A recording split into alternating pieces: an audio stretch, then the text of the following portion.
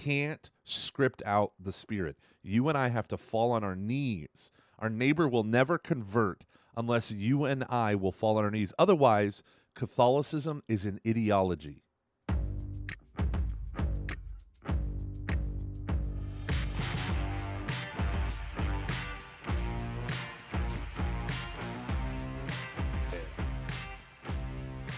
Welcome, ladies and gentlemen, to Every Knee Shall Bow, your weekly Catholic podcast on evangelization. I'm Mike Gomer Gormley, and I'm joined, as always, by my delightful co-host, Dave Skull Crusher Van Vickle. How we doing, Dave? It's too early. You couldn't come up with a better one. No, I'll take Skull Crusher.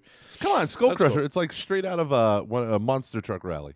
All right. Well, I'm not really one of those guys. I'm not like a hyper masculine, like redneck type monster truck but guy. The reason why I thought of it is because you mostly do your work on Sunday, Sunday, Sunday. I love it. Also not true. But hey, I'm dying to tell you a story, a funny story. This is so funny. Dave refused to tell me beforehand. Yes, because I'm so excited for them to hear it too. So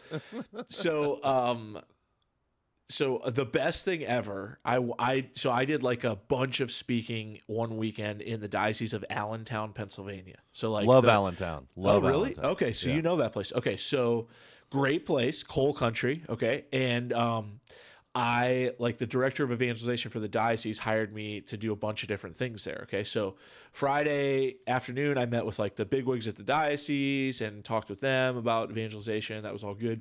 But then Saturday morning, I did like a parish volunteer retreat.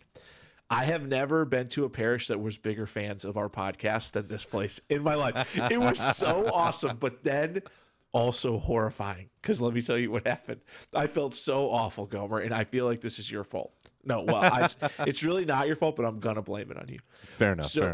So this pastor's amazing. He listens to our podcast. This is St. John the 23rd in like Tamaqua, PA.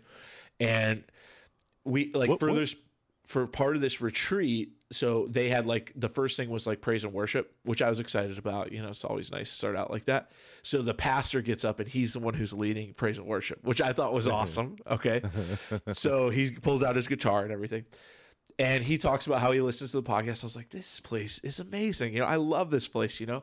And then they go to give me my check. And he's like, well, I know we agreed on something. You'll see it's a little more because, you know, I heard the episode about Catholic traveling evangelists. And I felt bad about it. I felt so awful. I was like, oh, Father, I'm so sorry that happened. You felt guilted into giving me a little bit more, but it was awesome. And they're doing such great stuff at this parish. Like you could just tell, like, I was there kind of like as icing on the cake. It wasn't like an impetus. They're already doing the good stuff, you know, that they're supposed to be doing. But it was so fun. I was like, I don't know why we did that episode. You know, it'd be funny if, as he's handing it to you, all of a sudden the choir in the background starts singing "Turn the Page." Yeah, right. As a sweat pours down your body like the evangelization that you play.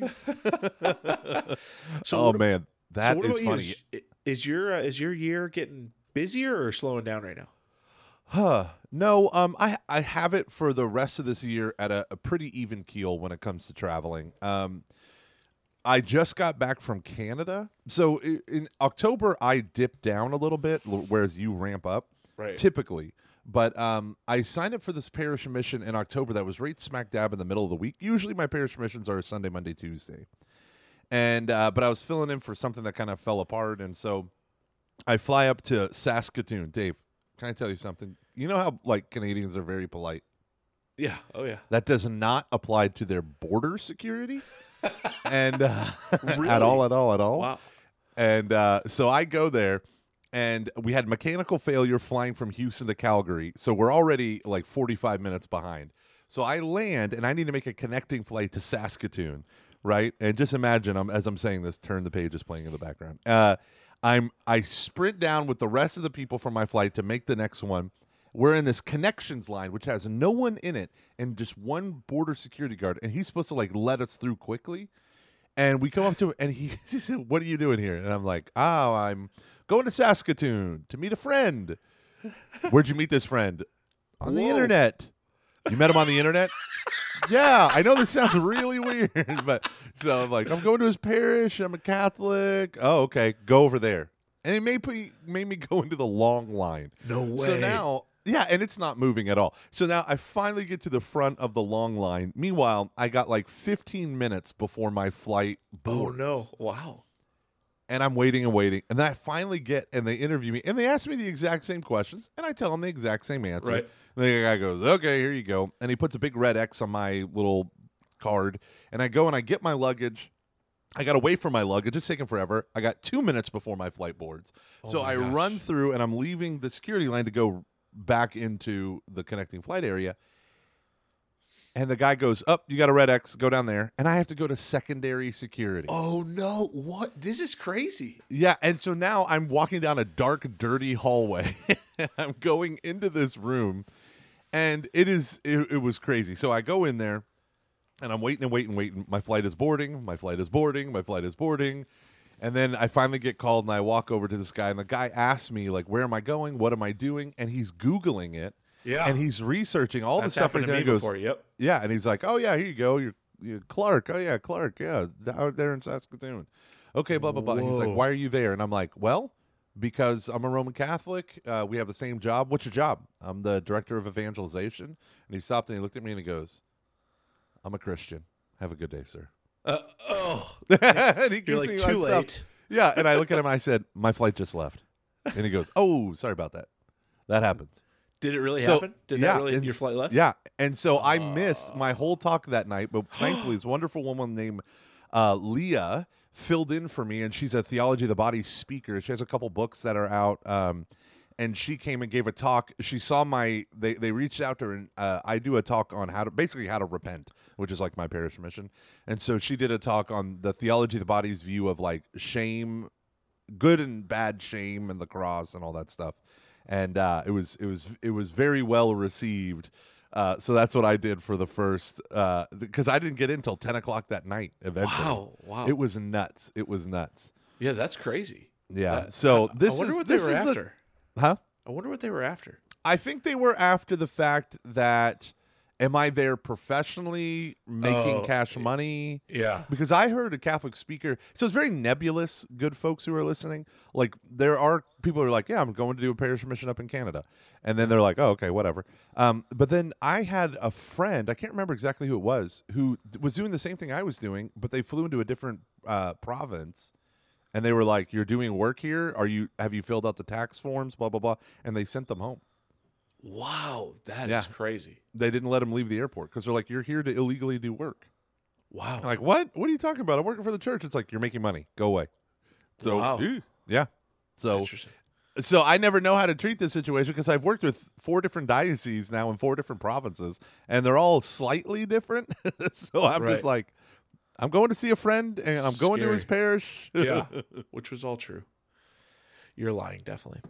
So cool. So today, I think I'm kind of surprised that we haven't talked about this yet, but like, or maybe we have, but I don't think we have. But we got an email, and what we're going to talk about today is like how evangelization normally fails, like the normal pitfalls of evangelization. So I'm going to read the email just so that we have some context here. It says, Dear Gomer and Dave, love the last episode on starting an evangelization commission at a parish, but how should one approach a parish that already has an evangelization commission, but that commission is either not producing any fruit or at least appears to not be producing any fruit? So we can stop there with the email because I think that right there is enough for us to talk about during this episode, that this is probably the more common case, right? That there is a very active parish. They have an evangelization commission, but in all actuality, if you're looking for the fruit of evangelization, they're not producing. And I think that's probably the case for most places. Don't you think, Gomer? Yeah. Yeah. Yeah. At least for now, it's the case. I mean, some places are on their way, but I think what we're dealing with right now is we're still in that mode where people don't know how to evangelize, and they don't even really know what it means, what it looks like when you do evangelize. So I think people are kind of running around like a chicken with their head cut off, doing activities feverishly, right, as much as they can, thinking that qualifies as evangelization. And I allowed their efforts, and I understand this. But I recently, again, going back to Marcel Lejeune, who has this, the Catholic Missionary Disciples blog, he talks about all the time, like, look, if you're going to judge evangelization efforts, you got to judge sacraments, confession lines, mass attendance, and most of all, after you've been at this a while, adult baptisms. Are there adult baptisms happening at your parish? That's how you're going to gauge these things. And I do think he's true. I mean, now adult baptisms, in my opinion, doesn't come until later on in the process. There's a lot of groundwork you're going to have to lay before you're starting to get a lot of adult baptisms, and it could be years and years. But so there's other places we look. But let's talk a little bit today, Gomer, about the common pitfalls that we run into when it comes to parish and personal evangelization. The most common ways that we fail. Okay, I like it. It's all you, bitch. All right, I'm going to go with number one that I kind of hinted at, and that is the basic, filling up the schedule. I think that's the most common pitfall for parish evangelization, that we think if we fill up the schedule, that means people will be evangelized. And we've talked about this before. Really active parishes are alive. They feel good to be at. It creates a real camaraderie with people. They kind of have, almost in a certain sense, circled the wagons and are like, really ready to go out. But my observation is that in most cases, what that does is it just serves to feed good Catholics. It doesn't necessarily reach out to anyone who's salvation vulnerable, if you will. I just coined that phrase there. You can quote me. You can quote me if you want. And bring them in, because for instance, like we have a close parish here, and I pick on them all the time, right? I call them the blender. Okay, right? They put a lot of good Catholic events into a blender, then they pour that blender out, and they think that means a person is evangelized, right? That out comes an evangelized person. I don't think that's the case. What happens is they end up drawing people from all over who are looking to be fed. And those people are probably already very evangelized. Now, is that a necessary thing? Of course, you want to feed the people who are the low-hanging fruit, but at some point you got to make the transition to sending those people out as well. So I think that the most common factor with parish evangelization falls into this idea of like feverishly filling up the calendar, trying to serve every different population, and really not having a clear plan on how that translates into making disciples.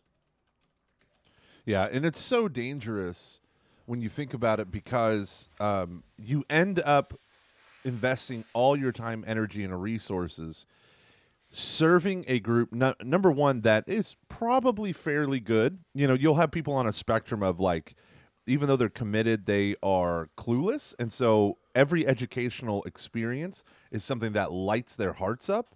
And then you have people who, on the other side of the spectrum, are spectators, people who just come and consume, the religious consumers. Yeah. And so, and so the danger with the consumer is that they feel like they're doing something when they're not. When in fact, the devil is pleased with us learning about our faith as long as it doesn't mean self-sacrificial generosity and loving my neighbor as myself and having a strong prayer life and all that stuff. So I would say, so that's an absolute danger. Another pitfall when it comes to parish, well, let me just say, when it comes to individual evangelization, is very specifically, this is the tendency of not being patient to let it be the person's timing or the Lord's timing, but making it your timing. And what I mean by that is, especially for older people who have adult children who have left the faith, and maybe they're about to get married, there's some life event that triggers the anxiety, right? Because you want them to get married in the church, but they're going to get married on a beach in Hawaii or, whatever. That there is this huge urgency, and there is an urgency in evangelization, absolutely. But there then becomes an impatience, and typically that impatience will lead us to trying to be the savior, which just means we lecture more. And then we become very off-putting. We don't even realize that we then become the obstacle to their evangelization and to their saying yes to Christ, because it has to be on our timetable. And as the great American prophet, the rapper DMX said in the voice of God, I may not come when you want, but yo, I'm always on time.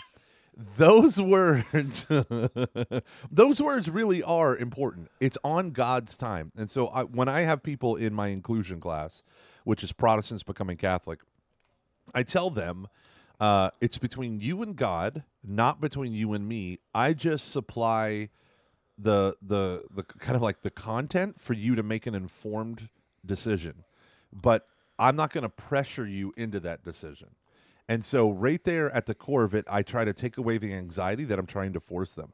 Whenever I meet with teens who are atheists, but they're in the confirmation program, I always tell them, listen, I'm not here to like shove Catholicism down your throat. And if you leave my office convinced of your atheism, then okay, like I can't, my interaction with you might sow a seed, and I have to be okay with that.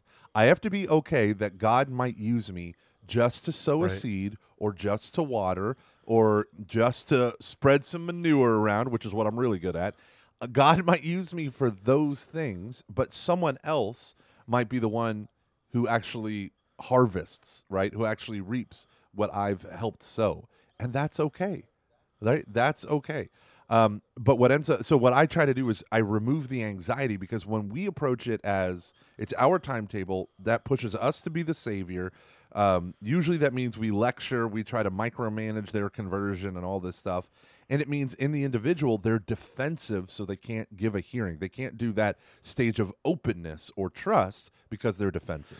Yeah, I think that's a really good point. I think, another thing that I've been thinking about lately, and this is like my own downfall, I'm starting to realize, is accepting things for, how can I say this? Accepting signs of evangelization that aren't actually signs of evangelization, Yeah. And I think this is like probably the worst. I think priests are usually the worst at this, that they look at people who like live at the parish and they consider them like, well, oh, those people are saints, which it's very possible that person is. But what happens when you do that is you really do that person a disservice, right? Because what you're saying is like, okay, we've got that one. We're not going to work with them. Let's focus on the other people. And you never really ask for their heart, And I think that has become like a real problem of mine, and particularly in the parishes that I'm at right now. I was talking with my priest friend who, Father Joe Friedi, right? And I was saying like, one of my fears is that we have become almost like too friendly with people to the point where we're afraid now to like call them to conversion. And we just immediately label them as like, oh, they're such a good man, such a good guy, such a good this, such a good that. And usually that means service, right? Like what my worry is like that what if we leave this parish? What if I leave or die or whatever, and I've never gave that person a chance to like be called to true repentance? So I think that's like a big problem, right? Is that we never like we stop at a level of transformation that really isn't sufficient. And what we mean is, in that sense, what we're saying is like, well, we want parish to be the center of your life, or service to be the center of your life, or something like that to be or the priest to be the center of your life. And we take that as being evangelized, but that's really not the case, right? Every person should have Jesus Christ as the Lord and center of their life, and should manifest that through their relationship with the church and with the priest and all those things. But it's easy for us to just kind of stop there. And I think that's like probably a big pitfall, that we never call the real close to us to an actual conversion. Ooh, I like that. Closeness. Proximity to the altar does not always mean proximity to the Sacred Heart of Jesus. In fact, right. In fact, it can be the opposite, right? Don't you think? Well, because in my parish mission that I do, the only thing I have that's a canned talk is my parish mission. But in what I do is addressing the three different ways that we relate. If we think God is disappointed with us, we're a polite avoider, right? Like we do the things to be polite, but that's it. We're a hostile rejecter. If you don't want me, fine, I don't want you. Or we're a good enough earner. And the good enough earner could be the daily mass Right. goer, right? But it's a mercenary view of the faith. And when you have a mercenary view, I'm going to do this so that I get that. And it lies about God because it doesn't admit that God is a father who loves me and sent his son to die for me and to restore me into a right relationship with him. Instead, it says, it's the onus is on me to be good enough for God. Right. But typically it reveals that I want to be good enough for God so that I get something in this life. And the mercenary mindset has to be broken by a sonship mindset or a daughterhood mindset, which is God loves me so much that he sent his son so that I can become his son in Christ. And that tends to break us of our legalism because it's not a legalism, it's my father, right? And the problem is the most legalistic people can look like the most devout people, but they're not following the great commandment. They're following all the tiny commandments out of fear or out of trying to manipulate the deity. Right. They don't love the Lord their God with all their mind, heart, soul, and strength, and their neighbor as their self. They're feverishly working. There's that word feverish. They're feverishly working in order to earn the love of God. And that is such a that is a lie about the very heart of our Heavenly Father. And I confront that all the time. That is the whole point of my parish mission. It's called Baby Boomers, Gen Xers, and Millennials to a realization that we have been lying about God in the Catholic Church for far too long. And so I would go right from that into pitfall number 4 is we think that, and you're going to get annoyed at this, people, because we have said this a trillion times, but it constantly manifests itself. We think that evangelization is primarily based on the things we do rather than the prayers we pray. Right. And I want you to understand something, and I want it to like seep into your brain deeply. And this is something that the contemplative nature of the Catholic Church understands and the charismatic intercessory nature of the Catholic Church understands, but so often all of us in the middle totally forget, is that renewal, revival, whatever word you want to use, is always done through people, through disciples who have a white-hot faith. It is not primarily done through people who have a sick curriculum, right? It's not even primarily done through priests who can preach an amazing sermon or educators who can spit out the kerygma, even in their sleep. It is done through people who come together, whose sole focus is the love of Jesus Christ manifested in the Holy Spirit. It is people who are first resting in God and then become restless for their neighbor and their neighbor's salvation. We want to script out the movement of the Spirit, but the Spirit is the wind who blows where he will, right? You can't script out the Spirit. You and I have to fall on our knees. Our neighbor will never convert unless you and I will fall on our knees. Otherwise, Catholicism is an ideology. It's just another ism like communism and socialism and capitalism and Catholicism. It's just another ism. But if it is an actual relating to the God of the universe, then you and I need to be crying out to him to send down his Holy Spirit. Awesome.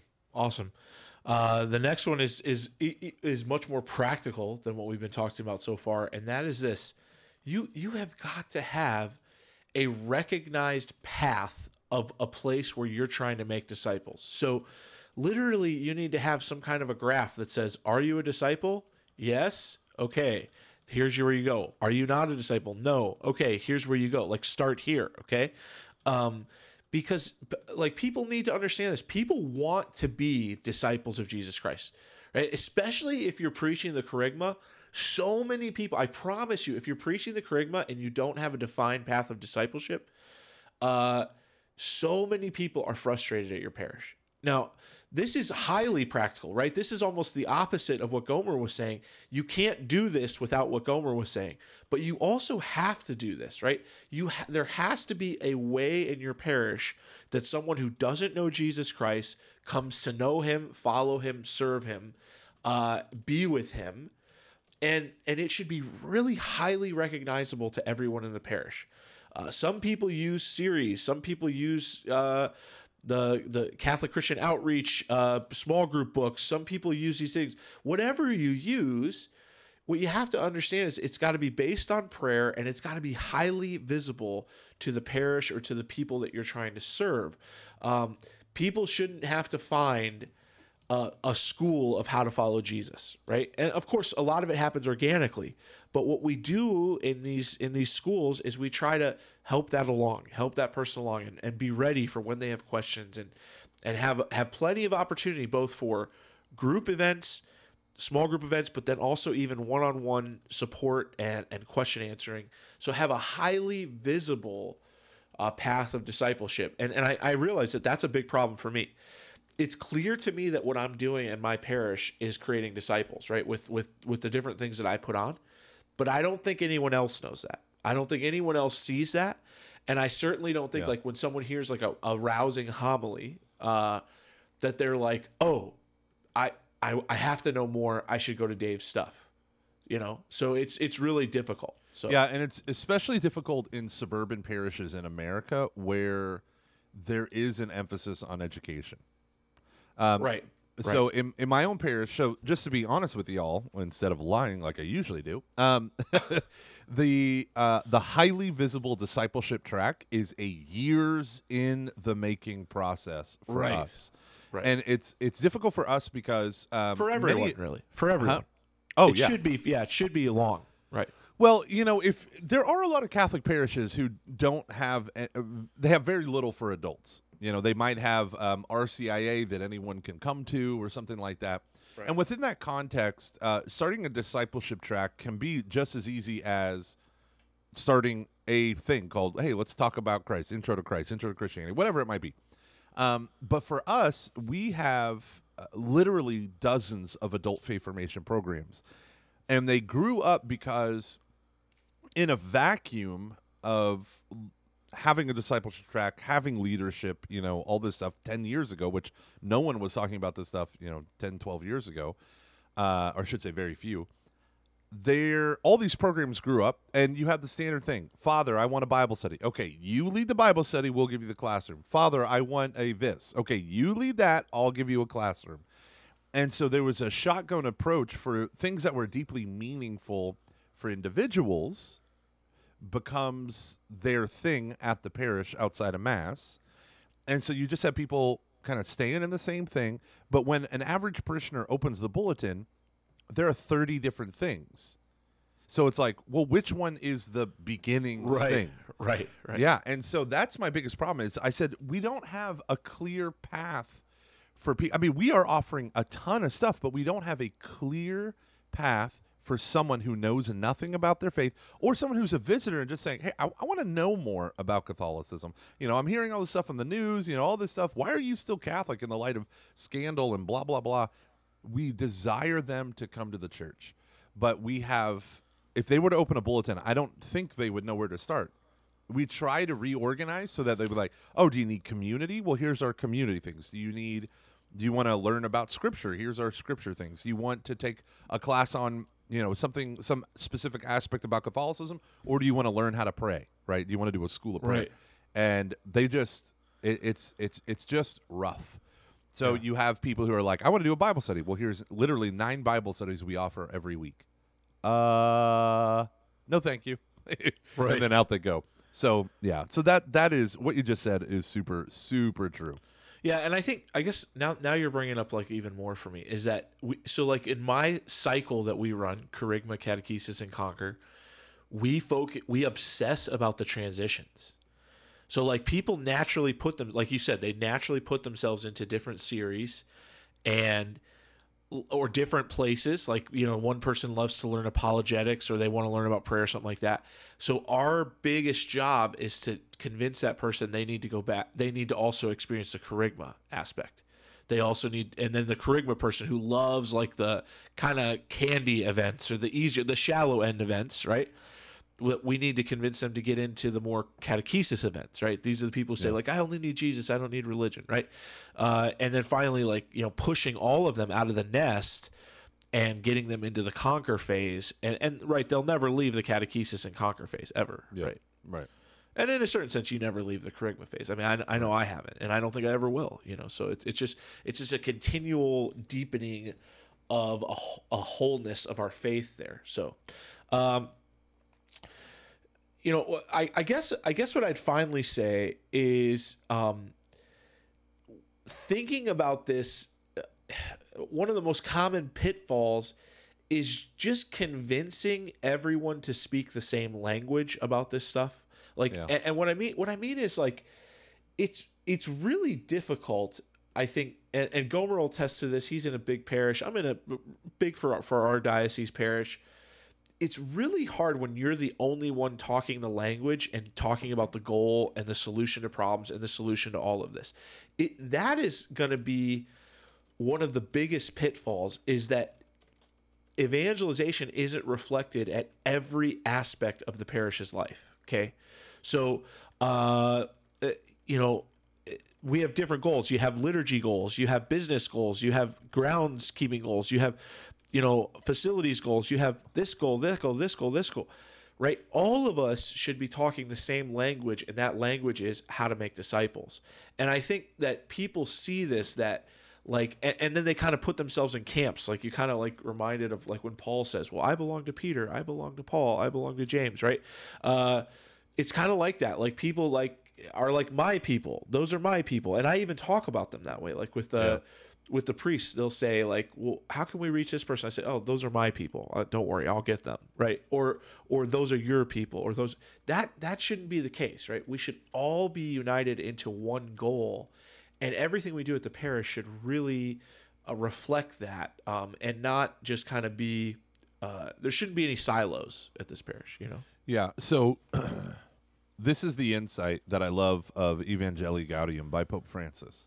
Yeah. Every calendar, schedule, all of it needs to be reshaped by the desire to evangelize. Right? All of it. Everything we do. Everything. Why do you have the Boy Scouts at your parish? Why do you have any neighborhood organizations that do not explicitly proclaim Jesus? And then your answer might be, well, they needed a space. We want to be good neighbors. Okay, good. By blessing your neighbors, you can be a witness to Christ. Right. So do you want to become a church in the neighborhoods that's indispensable? Because if you're another... Dave, how many Catholic churches got shut down when you guys... what do you call them? Well, they're in the midst of getting shut down. We're going from 204 down to 64, I think. 204 down to 64. Right. So just imagine this, right? How many parishes are disappearing from a neighborhood, and in 6 months after that parish is shut down, people are going to be like, what was that building? Was that like a library or something? Right. Like, there's a reason why you do social events at your place, because you want to have an impact on your community. But at the same time, you have to view that as an evangelizing opportunity, not just to hand them all a track, but to but to walk out and let them see you, be visible as the priest, be visible as a director of evangelization, or as lay people who care about this stuff, right? Why do you do every schedule? Look at your bulletin and say, how does my bulletin evangelize? Right. How does my bulletin equip people to immerse themselves into the person of Jesus Christ and to bring others into that immersion? How? Don't just sit there and be like, well, we already published it. Well, how does my social media feed do that? And it doesn't have to have the kerygma, but it has to support the proposal of the kerygma. Right. How do you do anything at your parish? Is it for the glory of Christ and evangelization and bringing the mission of God's love into people's lives? Or is it just because you're super busy and you got to keep the lights on and you don't want to have another argument? I have been there. I have no problems with you doing that as a strategy to build up awareness, right? So some of us, we just got to let things happen while we build up what Dave was talking about, speaking the language of discipleship and evangelization. And while that is taking root, it might take 3 or 4 or 5 years for that to take root. I can test it does take that long at my church, that you can let these other things go around until they catch the vision. But when they begin to catch the vision, you have to press the issue. Everything must be reshaped for this. Everything. Your office hours for your staff, if you're the pastor or the parish administrator, your office hours need to reflect that for your employees. If you have a terrible secretary at the front desk who is destroying your ability to love souls because she is incredibly angry, she needs to be fired for the sake of your parishioners. She needs to be fired or number one, she needs to have you talk to them and love them and try to work through this and be honest with them. But I got an email from someone who's in tears because of the way the parish secretary treats her as the other paid employee, and how the priest says, well, I'm not going to do anything because she's been here for 20 years. You know, she's got issues and blah, blah, blah, and I'm not going to do it. And it's like, no. You're not having the tough conversation because you don't want to feel bad. You're sacrificing your entire parish for that. Right. And the whole idea is like, how can every step of what we do, right? How can every step proclaim Jesus? Everything. So I know I said it was going to be the last one, but we forgot one major one that we have to talk about, like an elephant in the room that's probably been the elephant in the room since Vatican II, and probably everyone will like label me a traddy after this, but I assure you I'm far from that.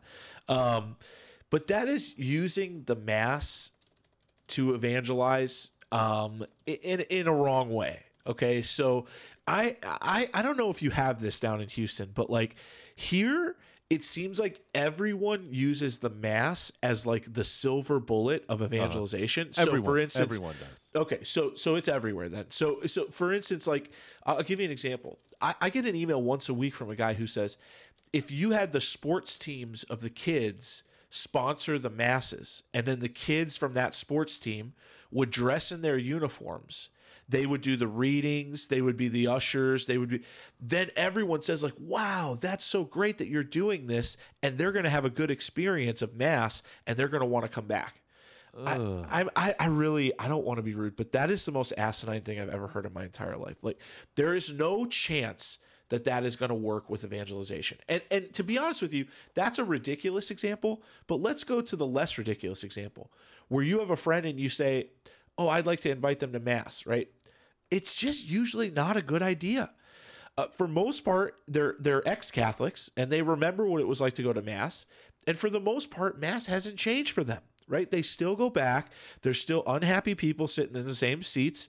There's still usually, oftentimes music that's just not what they're looking for, preaching that's just so, all this kind of stuff. And they're like, oh yeah, I remember this, and it didn't change my life before, and it's not going to change my life now.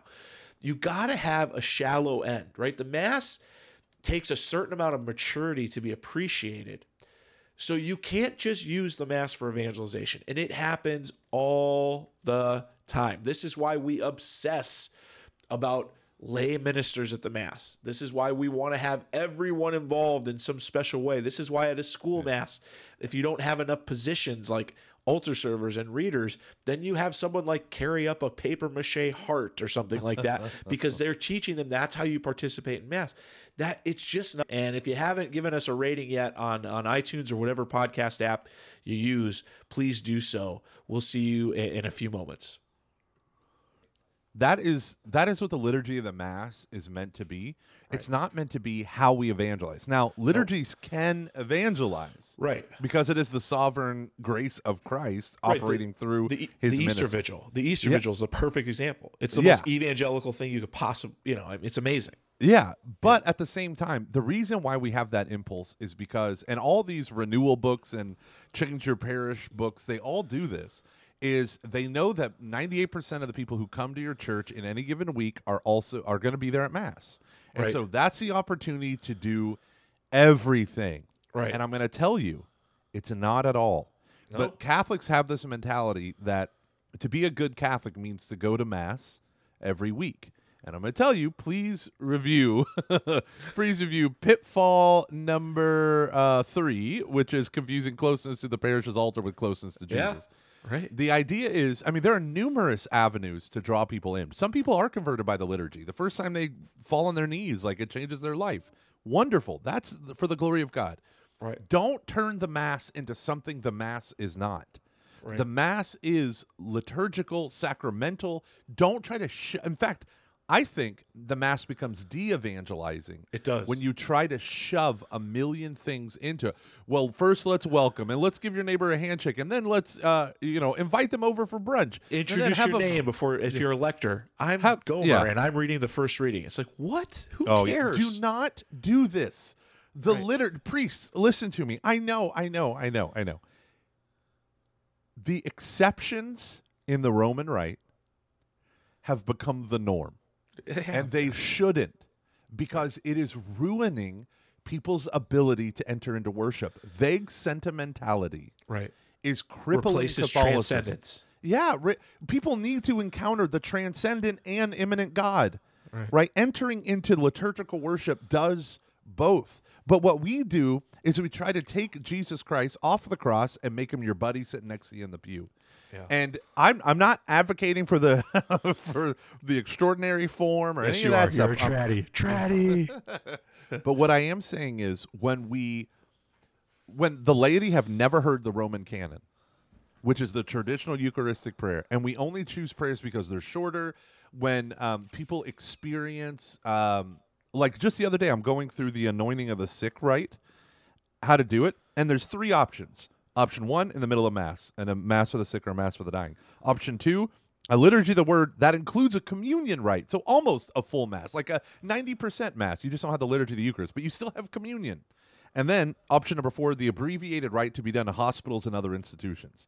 Well, I have found that there are literally every church in America who does the abbreviated rite in church. They don't even do it in the context of a Mass because it's too much work and it's too this. So the extreme exception becomes the norm. And when it comes to liturgy, people don't realize the way it evangelizes is by being itself. Yeah. If people are walking around and you're forcing introverts to shake hands and hold hands during the Our Father and all of these things, when you force introverts to do that, you alienate them. And everyone is an introvert when they're a stranger. And so if this is them coming to Mass, all of a sudden they're like, maybe, there are some people who would say like, oh, wow, it's so warm, inviting, and welcoming. Well, that's on you shaping the people in the pew, because you can have a nice guy that walks you to your car and have a jerk next to you in the pew. You got to change the person in the pew's heart, or else it looks fake. Man, look at that soapbox. I know. I got so fired up because I do get annoyed by this. But again, you just have to have faith. I don't remember the document. It was one of John Paul II's last documents when he talks about like we were made for this. We were made for the liturgical sacrifice of the Mass. Yeah. And you have to have faith in that. Like, trust us. It takes a little bit of maturity to appreciate it, but once they appreciate it, that's when you become a saint school. So I hope that these have helped, and I hope that you guys can recognize a lot of the common pitfalls, and most of these can be applied to personal evangelization as well. In fact, all of them can. We're so happy to be part of Ascension Press, and they're going to give you a little bit of a commercial break here. I hope you'll go to ascensionpress.com and take a look at everything they offer. They have such awesome stuff. You could become an extremely educated Catholic like Gomer by using Ascension Press product. And if you haven't given us a rating yet on iTunes or whatever podcast app you use, please do so. We'll see you in a few moments.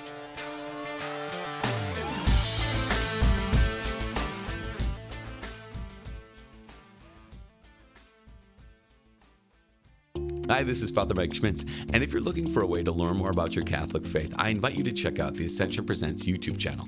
You're going to find tons of free videos featuring Catholic presenters like Matt Fradd, Leah Darrow, Jackie Bobby Angel, and Emily Wilson. Go to youtube.com/Ascension Presents. That's youtube.com/Ascension Presents. And if you like what you see, please share and subscribe. And we are back to Every Knee Shall Bow, your weekly Catholic evangelization and discipleship podcast. We should have some more episodes on discipleship, Gomer. Absolutely. That'd be fun to do something on prayer, even something like that. And morality. We have a wonderful message from someone who was asking us about they confront people based on moral issues, or not confront, but moral issues are a big part of their right. job. And how do they, if they're starting with the moral stuff and not with the charisma, how do they do that? And I think, I mean, that's my heart. That's what I love to do. So yeah, we should definitely do some of that. But we hope that you listen every week and that you're that it's really helping you to evangelize. We get a lot of emails saying that people are being supported, so we're happy to do that. We're all about creating an army of evangelists. So again, if you ever have any need to contact us, feel free. It's EKSB@ascensionpress.com. That's EKSB@ascensionpress.com. And so every week we give you 5 practical takeaways. Some people say it's their favorite part of the episode, and some people say it is the bane of their existence because they feel like they need to do them. So let's blast into these. So number 1, I want you to take a look at the calendar at your parish, okay? And especially if you're in a leadership position, I want you to take a look at that calendar, and I want you to see, like, are you just filling it up with great Catholic events? Like, what is your goal? Is your goal evangelization? Then look at your calendar and make sure that there is a very clear strategic layout of what you're trying to do there. Now, let's say you're not in a leadership role. Let's say you are just a personal evangelizer and you want to make sure that your goals are correct, okay? I want you to look at what you do in evangelization. Do you just fill that person's life with every video you see on YouTube, every book that you read that affected you, every devotion that you think could help them? Are you just filling their life, or do you have some kind of a plan here? Is it going to go from shallow end to deeper end? Is it going to involve repentance? All these things. I want you to look at that and make sure that you have an actual strategy and that your calendar or your track kind of affects that strategy. Absolutely. Number 2, examine your own conscience about how you might be slipping in your timetable in place of God's, and do some honest repenting for that. Maybe it's leading you to a little bit more anxiety over the conversion of someone or whatever it might be, right? This is not between you and them. It's between them and God. Remember, DMX, I may not come when you want, but I'm always on time. I love it. This is the best podcast ever. Number three, we talked about people who got confusing evangelization with just the fact that someone's active at their parish, right? I want you to take a look at your life, right? And ask yourself who you are. Are you the person who's super active at your parish? Or are you the person who doesn't maybe feel that great of a connection to the parish? You're more of a contemplative. You spend a lot of time in prayer. You spend a lot of time with Jesus, but you don't do a lot for the parish.